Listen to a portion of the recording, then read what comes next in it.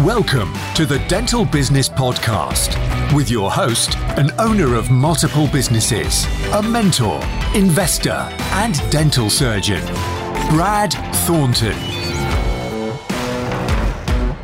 All right, so welcome back, everybody. Today we've got a guest who works in my practice. So I've known her for a little while. When I list the things that she's done or achieved in her career so far, you'll assume she's a 50-year-old woman because the list is quite extensive and quite broad-ranging.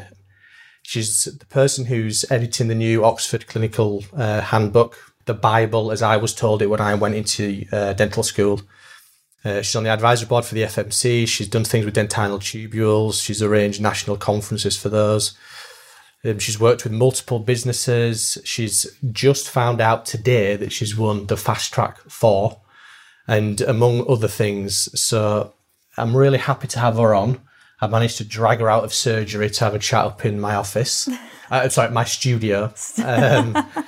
And I wanted to try and get under the skin a little bit because, like I said, I've known her for a while. When she came for her interview, she stood out a lot because even though she'd not been graduated for long, you can... In a way, people are dentists, people have got CVs. Nowadays, the qualifications people have seem to be increasing year on year, and people are getting postgraduate this and diplomas for that. In the end, you know that people are going to hopefully be doing the self-development stuff and improving and getting more experience, but you can't teach somebody the way they think and the mindset they've got and the drive that they've got. And that's what stood out with our guest, who is Bethany Rushworth. Hello, thank you very much for having me. That was a very flattering introduction. Thank you. Yeah. So, we spoke a little bit just now and we were talking about, we'll go straight into this because this was something I wanted to touch on.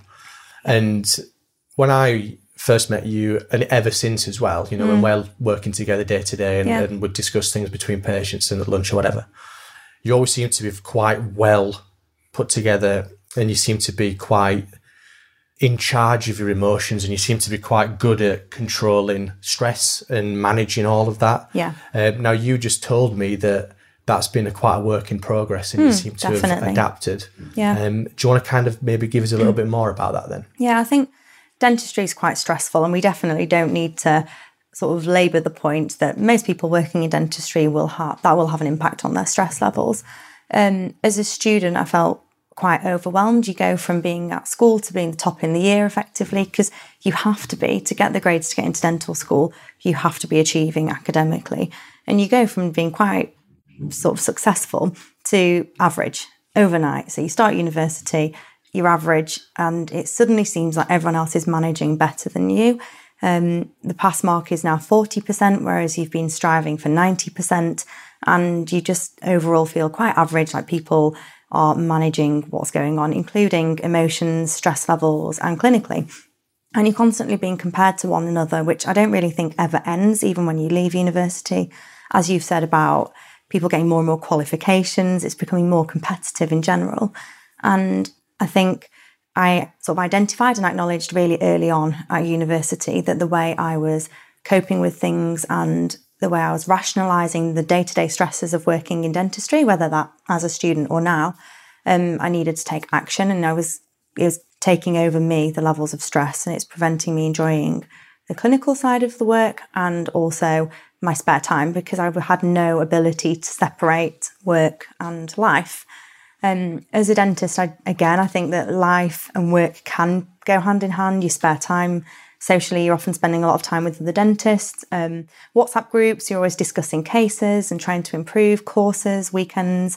Most people will go abroad at some point, and it's probably for a conference. So it can become quite all-consuming. So like I said early on, I tried to identify areas which I was struggling in and things that bothered me and develop coping strategies. So I feel like now it's a much more organic way of coping with things because I've actually almost conditioned myself and trained myself for it to become more natural. So I have a genuine ability to deal with these stresses, but it's definitely taken practice and working with sort of well-known strategies rather than just figuring it out as I went along. Yeah, so in a way you've developed or you worked on mechanisms that were conscious, and now it's less conscious. Yes. It's like a subconscious response. You tend to, you kind of, because in the end, it's a physical reaction, isn't it? You know, your heart rate goes up. You feel as though, I can feel something. And that was getting out of control. I was finding the physical symptoms of stress quite overwhelming and regular. It was happening frequently. And I had to identify what's causing this, what are the triggers, and how can I overcome this. And initially, it was quite a lot of trial and error. So some things work for me, some things don't, which may work for you or for someone else. And a lot of time was spent YouTube videos, reading books, personal development, reading up online, and just sort of immersing myself as much as I possibly could outside of my studies in different strategies and seeing what would work for me. And is that an ongoing thing for you now? So I know on one of your Instagram posts, you put something about meditation. Yeah. So that's an active thing you do right now. So these techniques you still work on. Yeah, I think you always will. Yeah. I think it's as I grow and develop, there will be different stresses and different pressures, and there'll be different ways. I'm always learning. There's always there'll be something new. Even working in private practice, that comes with its own different stresses. So maybe time isn't as much of a pressure, but perhaps expectations are, or discussing money with patients. So there's often new things coming out of the woodwork that will concern me, and I'm going to have to learn to overcome. And even responsibilities increasing. So I do think it's something which is going to be a lifelong journey. And for most people, it will be, unless you have no emotions or no stresses. I think you have to adapt and it'll be continuous.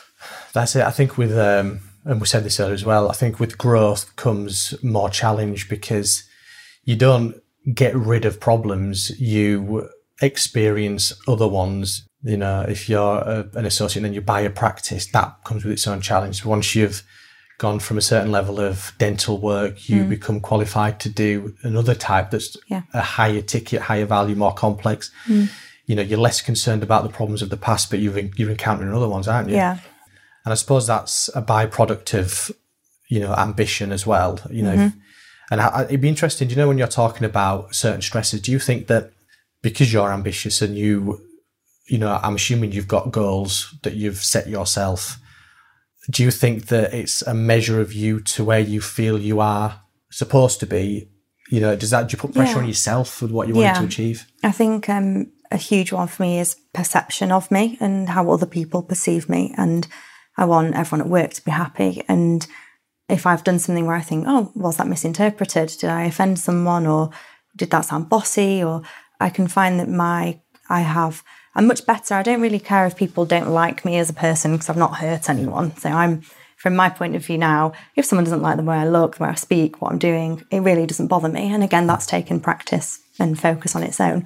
But if I think that I've actually upset somebody, that really bothers me. So my awareness of myself and the pressures I put on myself to sort of be perceived as doing everything right all the time, not just clinically, but outside of that, is definitely something which, you're right, is a factor of that, is the pressure I put on myself. And I'm getting quite a lot better at just being like, well, whatever, I'll learn from this and improve next time. That's it. It's that kind of, this is me, this is where I am, because another thing I want to talk about was how you're developing your own personal brand as well. And I know you've got this real conflict in dentistry at the moment, or what I perceive to be a bit of a conflict between people who think that trying to do things on Instagram and build up a personal brand isn't the way it should be.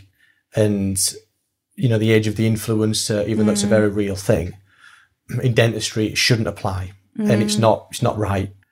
But then you've got other people that I think are harnessing it and using it for good, which I think you are, and I do. And I've been a big advocate of personal brand development, and I made a joke earlier in another episode saying how, I'm a guy that's just set up my own personal Instagram. I talk about personal brand, but I'm just doing it, and I think you're my 6th follower. I think that's something stupid. I knew you were my first one. Yeah, I was there from the beginning. I know. But I think, when you're developing your personal brand, because you're of a certain age where you grew up with social media rather than being introduced to it a little bit older, do you think that one of the reasons that the younger dentists have embraced it more is just because they understand it more and understand its significance? Yeah, I think it's really difficult to get the balance right, because you don't want to be seen to be showing off, yet you want to be showing what you've achieved. You want to be selling yourself in terms of patients trusting you. And obviously, it's always great to be getting more patients, more people aware of you, but you don't want to be seen to be selling. So it's really hard to get the balance right. And because I've been for me, Instagram's been there for the majority of my adulthood. Same with Facebook. So for as long as I can sort of remember, it's been a part of day-to-day life. I think our generation is more accepting of it, and more generations to come will be. And personally, if I'm looking to have my hair done or to go somewhere like a restaurant, I'll always look if there's an Instagram page, because that's got people's sort of people who've been there's photos. And for me, that's a really good way of finding out information about someone and what they are providing. I definitely think there are some issues, even the way it's being used by my generation, in terms of editing photos and after results. You can quite easily twist things. So say you could give me an award for being the best dentist in the practice called Beth, and then I can put on my Instagram award-winning dentist. So it's not necessarily verified, and I think there is definitely some areas which we need to be really careful with, because patients are coming in saying, oh, I've seen these teeth on Instagram, or this person from Love Island, and some dentists are exacerbating this problem, in my opinion, by sharing work they've done maybe on these patients, but not making it clear what's involved and the maintenance required. It's giving patients sort of unrealistic expectations. Yeah. I suppose, with any business, for a business to succeed, you do have to adapt to the market a certain extent. And, people are wanting bonding, and they are coming in wanting teeth exactly the same length and square and this. And, I suppose it's always hard generally trying to balance that between what the patient wants and what you know as a clinician. So I appreciate that. And do you think when you were talking about, if you like, evolution and getting yourself out there and brand building thing, are you getting more stress as your brand is increasing? Does that make sense? So, you're talking about how you want to be perceived a certain way. And the more eyes you have on you, do you feel that extra pressure to... Yeah, I think it goes in waves, like ups and downs. So there was sort of a period of time where I felt like, what am I going to do next? Because I've done all this stuff and I'm not quite experienced enough, or don't really have the qualifications maybe to do certain clinical teaching, but then I'm maybe becoming less relevant to people at university. The further I get in my career, the less relevant I will be to them. So sometimes you do think, hang on, what am I doing? What's my identity? What's my target audience almost? So then that became a little bit stressful, but then you sort of find your feet somewhere else. And I think going with it and accepting it's dynamic and it's fluid, and there will be times where you do feel a little bit of pressure. And whenever I post a photo, I'm careful in terms of posting cases, because you don't want to start doing a big rambly passage like, this patient can't open the mouth very wide, so that's why it's not very good. You have to be sort of aware that what you post online is going to be open to criticism. But so in answer to your question, I do think it comes in waves. So there's times where I feel more pressure, but ultimately it's just Instagram. And I know I'm not doing anything harmful, hurtful. Anything I post on there is sort of genuine. So if someone has a problem with that, it's more their problem, really.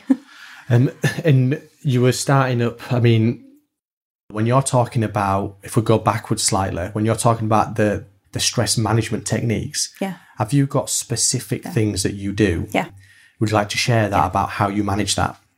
There's a really great book called The Chimp Paradox by Steve Peters, and sort of looking at the way your mind works in terms of, you've got an area which is controlled and rational, and the brain which you can think things through with and process information. And then you have a chimp, and the chimp is sort of irrational, out of control. It's your initial reaction to, I'm really annoyed with this person, and I just want to roll my eyes at them or shout or whatever, punch them in the face if you're aggressive. And that book was really, really helpful to me, because it made me a lot more aware of, it's sort of in more detail on the psychology behind these behaviours and thought patterns. And it made me a lot more aware of my chimp in the way he phrases it, in that my initial reaction to stuff is what I needed to work on, and being able to almost treat your mind as two different categories. And if something stresses me or upsets me, think, right, that's your chimp's reaction, that's fine. Your chimp's going in a cage for a minute while your computer thinks this through. And that works really well for me. So we'll use an example of patient complaint. Initial thought is panic, someone's not happy, that's it, my career's over, I'm going to lose my job, everyone hates me. It's so irrational, but those thoughts in a millisecond can go through your mind. So putting that in the cage, so to speak, and then thinking through, right, okay, what's actually happened here? What can be done? What is the absolute worst case scenario? And is that even likely to happen? Because I think it's really common in dentists, but in sort of high stress jobs in general and professions, that your perceived risk is actually different to the actual risk of something happening. So, and also the perceived consequence is different to the actual consequence. So, for example, someone complaining, we may perceive that as a high risk of a really bad consequence, when actually it's a low risk of a really bad consequence, and it's probably more likely it's going to be fine. So, implementing the things from that book, I'd recommend it to anybody who's having any kind of stress, just to help them rationalise things. Meditation is something which I've started doing much more recently. In the past, I struggled to understand what meditating was and what mindfulness was. And I would tend to sit there maybe with some relaxing music on, thinking about the things I was stressed about. Yeah. So if anything, it was just quiet time for me to stress more. So I use Headspace and Calm, which are both really great sort of guided meditation and mindfulness apps. And also just on YouTube, there's some really good guided meditations. For me, I have to use a guided meditation. I can't just sit in a quiet room because I do get carried away with my own thoughts. So having something structured, which says to you, think about this, imagine that, visualize that really helps. Also factoring into my schedule time for me, which is non-negotiable. So I'm getting a lot better at saying, I'm going on holiday today, so I will sort this when I get back. Whereas in the past, I felt like no one could wait. I had to do everything straight away for everybody. I'm getting a lot better now at saying, actually, no, this is time I need for me to make sure I'm in a good place to then provide good treatment and contribute back effectively. Yeah. Because I get asked to do quite a lot of things. So write this article, can you speak at this? And initially I would say yes to everything because I couldn't really afford to say no. Whereas now I've worked hard to be in a position where I can be a bit more selective of the things which I say yes to. And doing that, I think, takes practice because you don't want to turn away an opportunity, but it's really good for you to say no when you need to. And I give realistic timeframes. So I won't say, yes, I'll have this written by tomorrow. If it's not essential, it's written by tomorrow and it's going to sort of add to the stress levels. So I'm quite good at prioritising and saying no. Yeah. I think you touched on something there that I've suffered with before, and it's patient specific. When you've got a case in and they have their time frame, you've got yours, you're doing something, going away, you need to leave it, or whatever you need to do, and you find yourself sacrificing your own well-being, should we say, to enable you to do something to help somebody else, which is a really, I'm sure on paper it's a very nice quality to have, but for years I would stay much later than I was supposed to. I'd come in extra and really go out of your way. And I think saying no and actually giving yourself permission to not work can be quite hard. And I've done the same as you, because we've got our little 1-year-old now. Yeah. And sometimes on a Sunday, I used to get frustrated if I didn't do something work-related. And I felt like the day, whereas in my mind now, and I might even diarise it or actually make it official, that'll be a family time. Yeah. So as strange as it may sound to some, when I'm playing with my son, I've given myself permission to just switch off from work. I do think what you've said, and that touched on another thing that I wanted to talk about as well.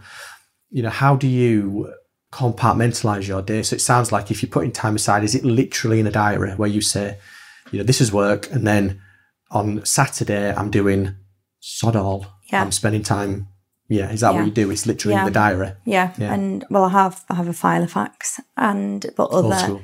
Yeah, exactly. But other brands of diaries are available. And excuse me, I find it really helpful for me to reassure me that I have time to get everything done. Because if you're not writing these things down and you just have a really long to-do list, you think, how am I going to get this done? And you kind of just work and work and work. Whereas for me, I've got quite good at knowing how long something will take me. So if I'm writing an article or a paper, or as an average, I know how long that will take me to do. So I factor that in. And I'm no longer afraid to ask for extensions if I need one. I'm not saying be ridiculous and never get things done on time. But if it's something I'm doing voluntarily or to help someone else, I'll say to them, I'm really busy right now. So like some of the mentoring I've been doing in terms of for students and for young dentists, part of the plan was we were going to work through different topics each week for 8 weeks. And I'm going away next week. And I was getting myself worked up thinking, oh, I'm not going to be able to get back to these emails, like help this person. And ultimately, it's not going to make a difference to their life if on this one day, this email isn't discussed. So I just got in touch with them, and it's all learning for me still, and just said, can we postpone this for a week? And when I get back, I feel obviously I'll be refreshed, but then I'm giving them my full attention rather than adding stress onto my holiday, which is, say, a week a year. In terms of when you wake up in the morning then, how do you dictate your day? So that'll vary, and something which... So I watched quite a lot of videos and read about Hal Elrod's Miracle Morning. And I think I've got the author book combination right there. And it sounds amazing. It's like wake up at 5, do your 20 minutes of exercise, your 20 minutes of affirmations. Yeah. And on paper, that's all great.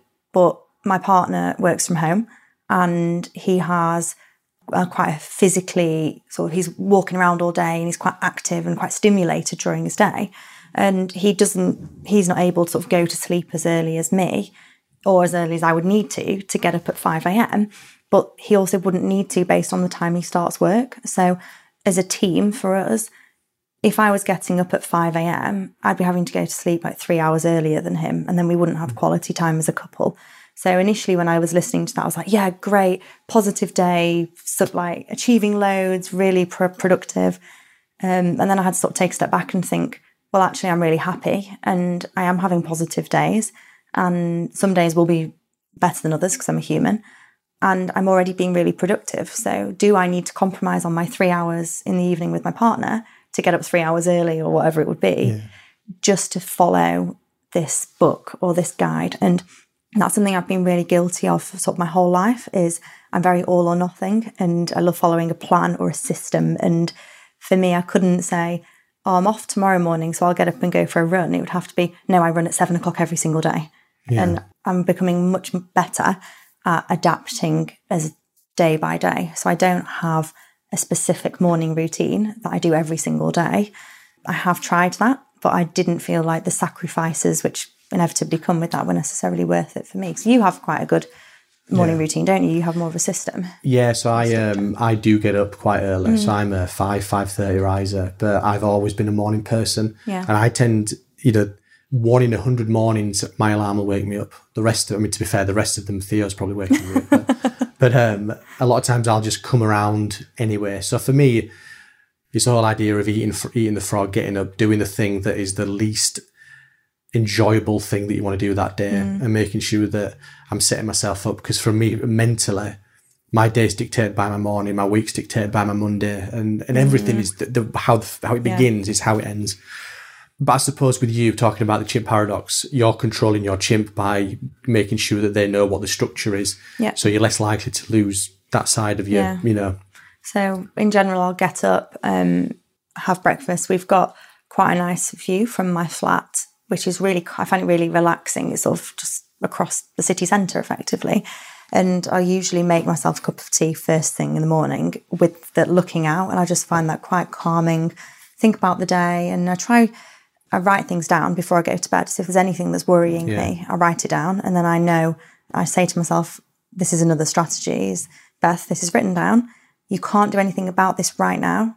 You don't need to think about this now because you are going to deal with this tomorrow.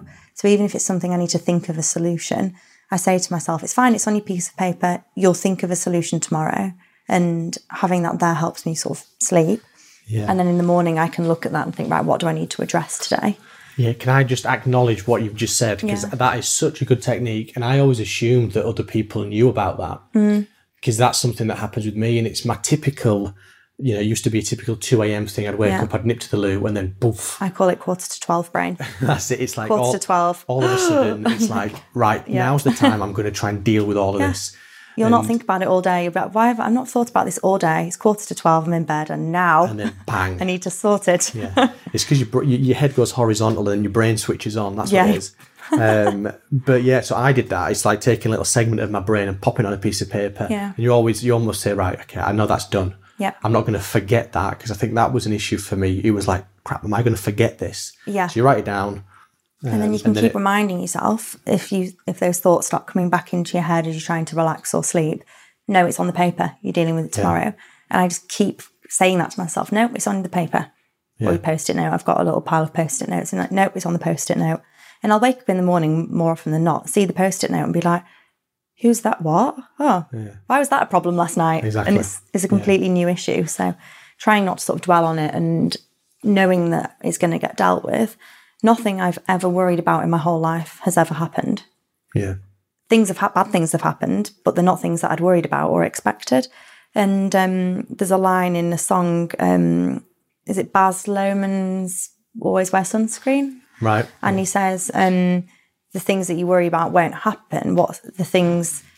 Something will come along and blindside you on a Tuesday afternoon when you least expect it. Yeah. And it's like part of a song or a poem kind of thing. And it's really true. When something actually bad happens, it's often not what you've been worrying about. Yeah. And I'll get myself worked up, like, oh, that patient's in next, they hate the crown, and this is a problem. And then the patient comes in and goes, oh, no, I've looked in the mirror at home and I really like it. Yeah. And I've spent all morning worrying about it. So I've got, again, when I write things on my piece of paper, I think things you've worried about have never really happened. So if one of them does, then it's just the first time, so fine. Yeah. And I've become a bit more accepting that there will be stresses. But most of the time, things work out fine. And I think whenever you look back and, with the gift of hindsight and you're looking at even if you look at your whole life, actually, from where you are right now, there's very little ever that has real impact on you as you are right now. There's never anything. I totally agree. I don't know if it was an interview I've done or something I've written. I've discussed this recently where I have the 5-second, 5-minute, 5-hour, 5-week, 5-day, 5-week, 5-month rule. Basically, it's like the rule of fives. And if there's something that's really bothering me, I think to myself, how long will this bother me for? And how long will this affect me for? In 5 years, and I work backwards. So I think in 50 years, this is going to bother me. Obviously not, because that random person who rolled their eyes at me, I'm not going to remember. 5 years. 5 months. And I work all the way down to when I realistically think this will still bother me. And it's such a good way of rationalising something and allowing me to allocate an appropriate and proportionate amount of stress. So even if it's something to do with a friend, say someone's let you down and I feel myself getting worked up or something feels unfair, because I'm really a stickler for things being fair. And I don't mind if things don't go my way, whatever, fine. But things have to be fair. And if that's getting me stressed, I'll think, is this going to bother me in five weeks? No. Is it going to bother me in 5 days? Probably not. 5 hours, maybe I'll feel a bit irritated. And then you can always laugh at yourself because you think, right, I've got this stressed about something that won't even bother me in 5 hours. Yeah. It'll be the past. So I find that's another good technique for myself. It might not work for everyone. I guess you could do it in 2s rather than 5s, but as a way of allowing me to sort of appropriately allocate stress. Yeah, I think that's a good exercise for most people to do whenever something is stressing them out. And I think even when people are looking back right now, if they're listening and saying, right, what has happened? Because everything in life happens for you, not to you. It creates who you are. Even the worst things in life, if you look at it, it's how you perceive that event, it's the emotions that you draw from it. So if you treat everything as a way to grow and a way to adapt and evolve, then you take from it what you can. Yeah. And you don't let it take from you. And I think I honestly cannot think of anything. And obviously with life, things happen, death of family member, real extreme things. But the reality is that with time, nothing has that massive an impact. So day to day, patients, treatment, the dental profession as a whole, everything that you experience, you know that it's not going to be that impactful. Even if you get struck off, There are other jobs in the world outside dentistry, and it's obviously the worst case scenario. It's sort of the worst thing a dentist could imagine is going to happen. But there are alternatives. That is the worst that's going to happen, is you get a different job. And something which I've tried really hard to do from day one, which I spoke about on one of the Wesleyan panels, is, again, it's all about sort of appropriate allocation in this podcast, but appropriately allocating how much money I want to spend that I can sustain my lifestyle. And I've not got myself into debt or a massive mortgage and a lifestyle where I'm thinking, oh my gosh, if I'm not a dentist, I can't sustain this. I lose everything. Yeah. I wouldn't lose everything. And I've been careful to live within my means. And sort of this is some advice which I give to students, young dentists, time and time again, is try and live within your means and don't push yourself to the point where you have to be working 6 12-hour days a week to sustain your lifestyle, because then it does become very, very stressful. Yeah. There's so much resting on the one job. Yeah, that is a big point, especially for the younger dentists and students. I think when you first get, your associate paycheck, you think, bloody hell. Yeah. But you're right. If you've got to plan for the future, it's often difficult to think about that. I talk about, if you've read Rich Dad Poor Dad. Yeah, I love that book. How he talks about asset liabilities, and he talks, all about that. Your first year as an FD is all liabilities. Yeah. It's like Audi A1. I bought an Audi S5. Did you? Yeah, 4.2 litre back when petrol was really expensive. I was spending like £100 a week. 3 years later, when all of the leases finish, everyone's suddenly back on like Ford Fiestas. Not that there's anything wrong with that, but you just see the change of everyone finishes uni and it's like living with mum and dad. No rent or low rent. I paid my parents like quite a low rent to stay at home. And then you're like, oh, that handbag which I've wanted for the last 5 years as a student. Yeah. And then you go into the real world the year after. It is important. I mean, it's hard to view that sometimes, but I think it's good that you're doing that, advising one-to-one mentoring, because I could have done with that. But then again, like we said before, everything happens for you, not to you. And if I was the opposite way around. So what I did, I spent more money and then worked harder to catch up, and my lifestyle adapted before my income did. So I sort of worked harder and harder, burned out after a few years with a really high NHS contract, did a lot of, so I managed to get a huge amount of experience in a very short period of time. But what that meant was that kind of jolted my nervous system into saying, right, I need to do something different. So I ended up buying a practice at 25, 26 years old, which is where we are right now. And that wouldn't have helped. Cheers. But that wouldn't have happened if I didn't do that. So, I really believe everything happens for a reason. And again, I think things like you said before about death of a family member, I don't think we can put that in the same category and be like, oh, well, it's happened to make you stronger, because it's just tragic. But in terms of one I get all the time is, what if I don't get this job? And national recruitment, foundation training, core training.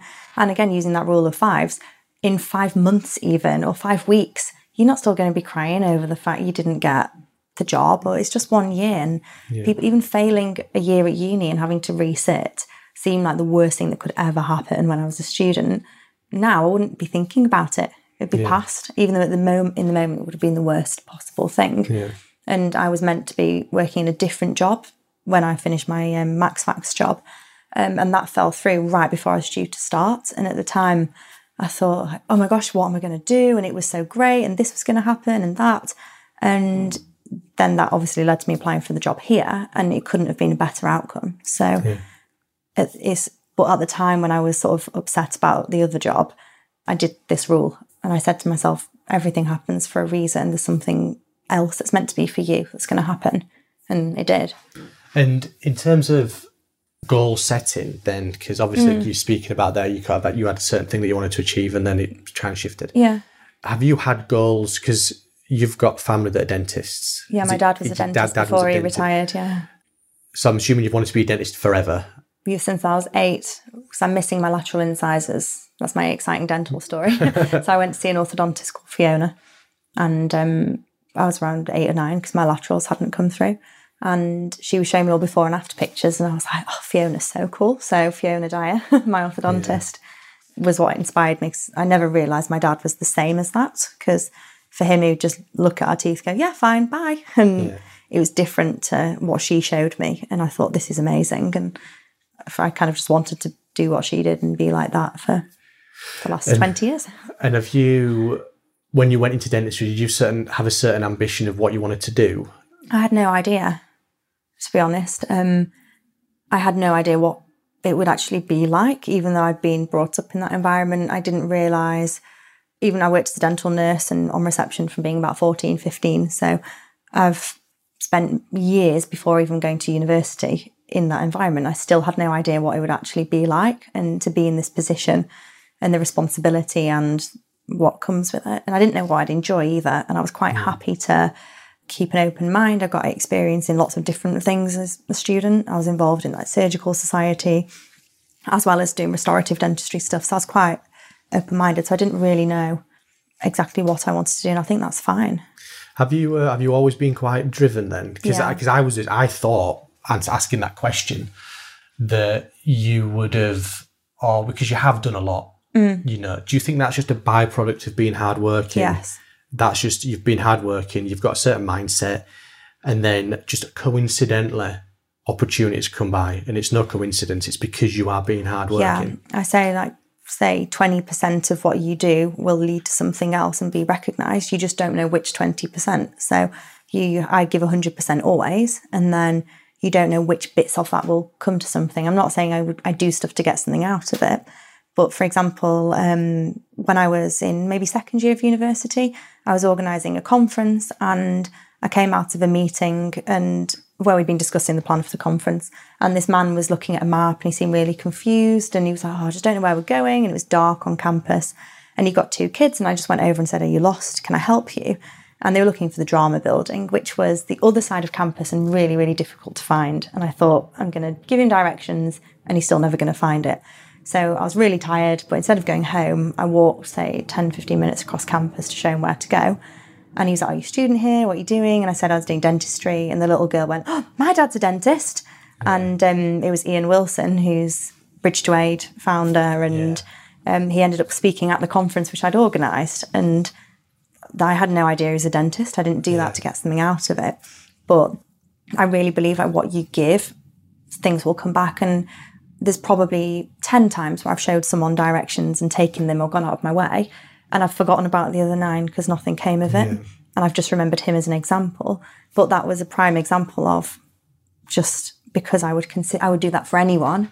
Maybe one day, one person, something will come of it. So, and is that how you got? Because I know the Oxford, the Clinical Handbook of Dentistry. I know that kind of came about. It's a longish story. Do we have time? Is it long? I'll try and edit it down. Just show off my editing skills. So I, again, was really interested in max fax and surgery and wanted to just get more experience. So in my spare time, I went to the MDT with one of our tutors from university. I asked him, can I come with you? I'm really interested.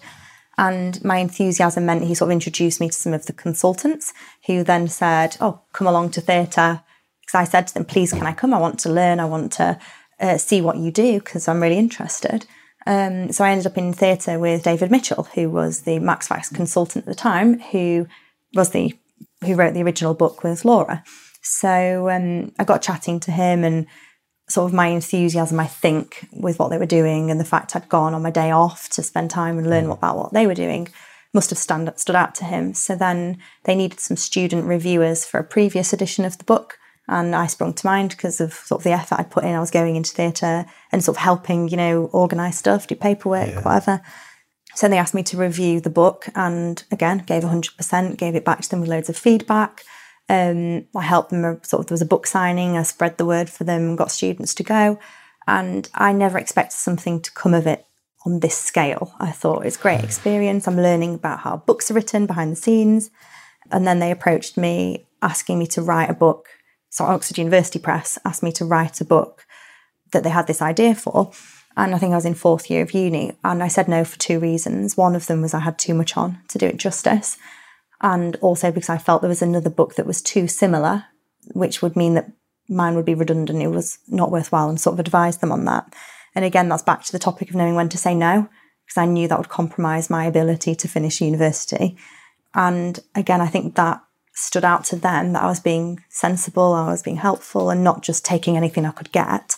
So when the time came for the handbook to have a new editor, I sort of sprung to mind, and he was a consultant in Leeds and had other colleagues in Leeds, so my efforts hadn't gone unnoticed in general with the rest of the team. So when they were discussing different people who could contribute, my reputation with all of them was good. And that's not in a blowing my own trumpet kind of way, but just from effort. That's just a fact, isn't it? Consistent effort with everything, because I had no idea anything like this would come from it.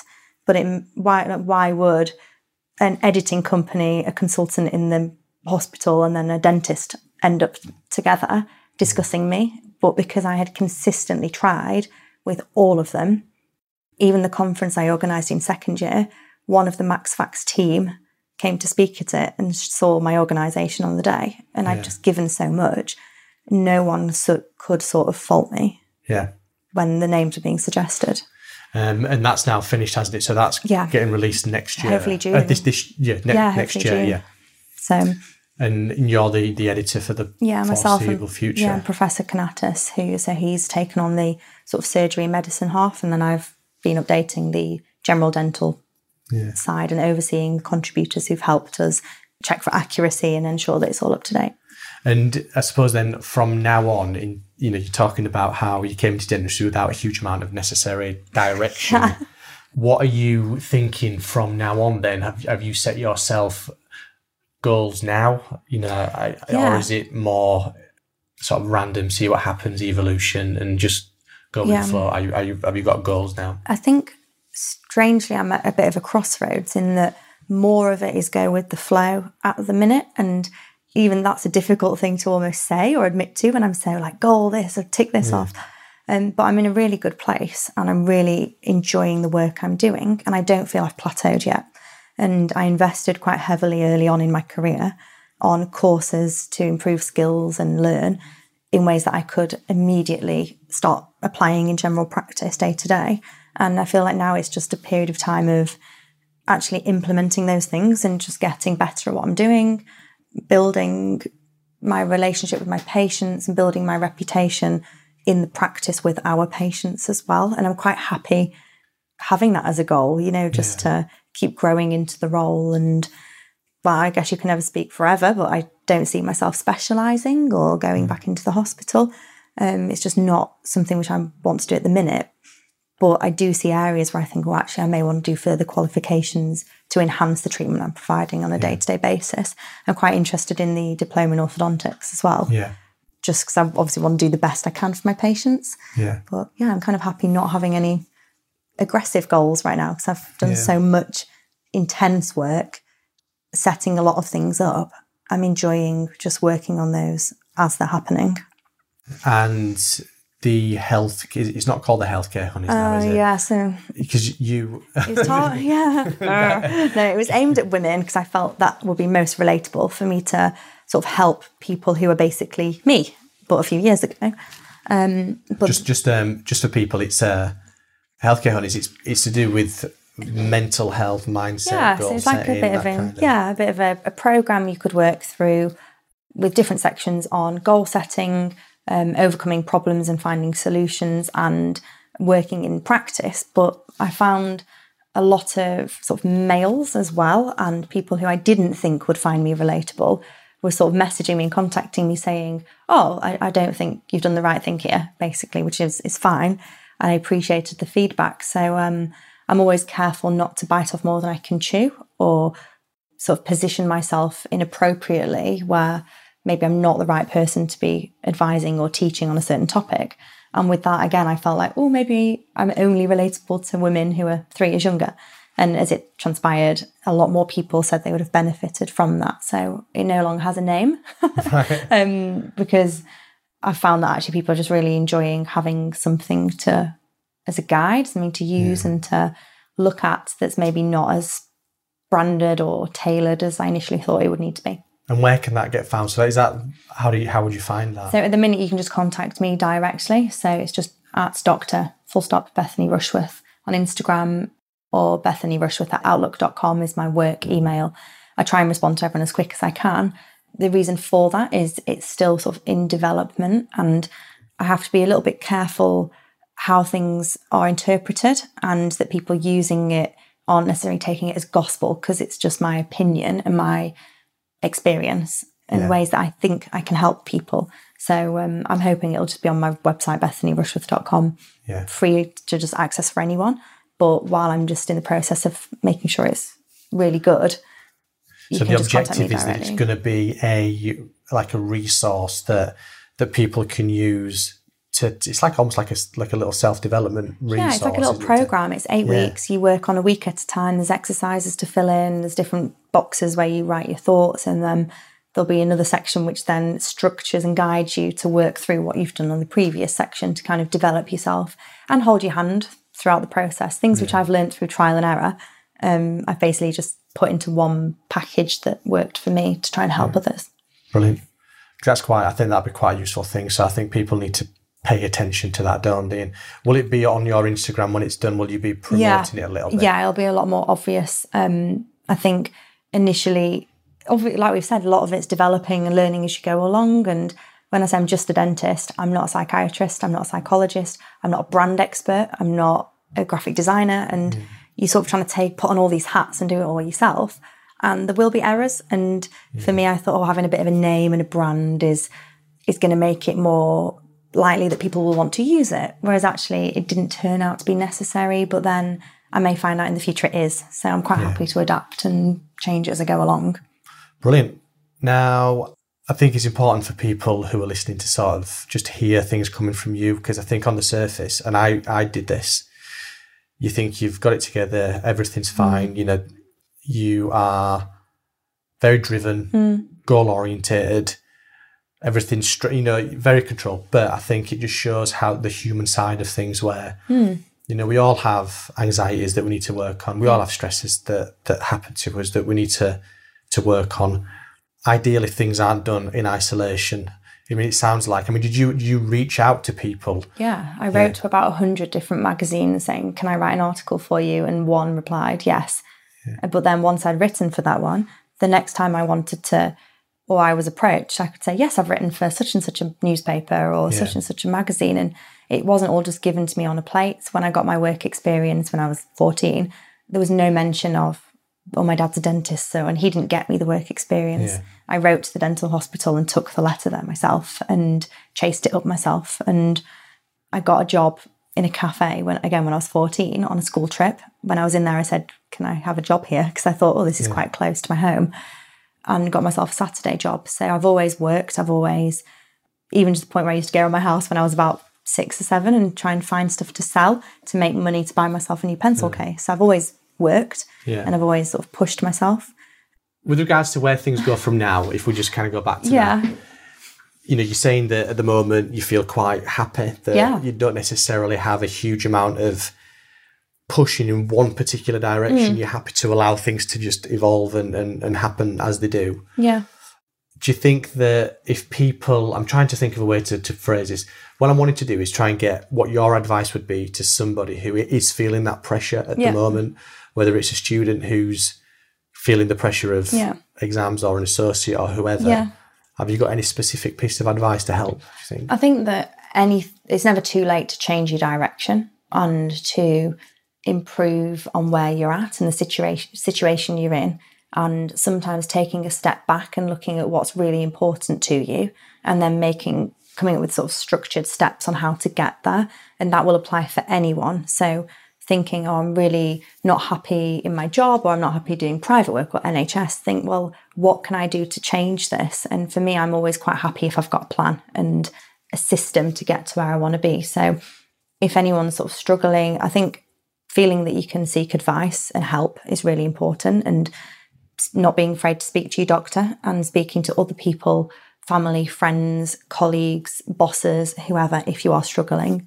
But in terms of working on it for yourself, writing things down and coming up with a plan, identifying where the problem is and identifying solutions and coming up with a structure on how you can get there, and just never being afraid to put yourself out there. And if someone laughs at you, who cares? Again, the 5-minute rule, 5-week rule, you're not going to be bothered. You only get one life. So if you're not happy, then do something about it. And it's difficult for certain people. Say you've got young children, financial restrictions, maybe you can't just go and volunteer in a private practice.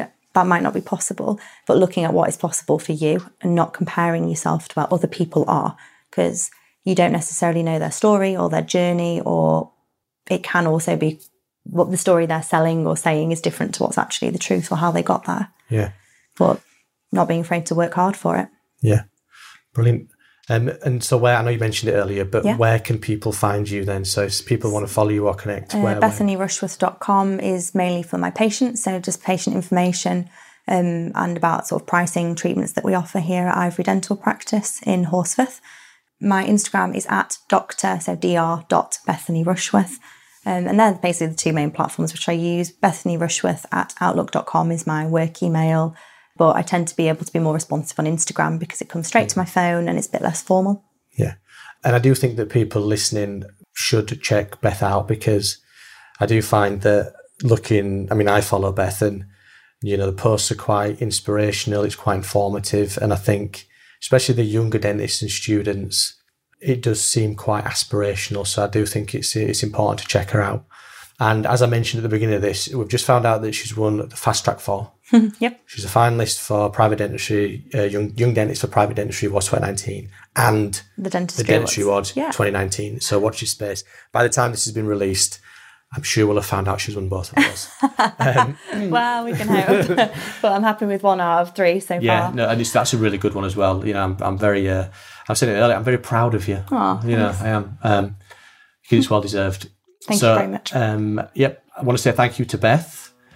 We've got patients soon, so we've got to get back to them. And I want to hopefully see everybody else and speak to you guys next time on the Dental Business Podcast.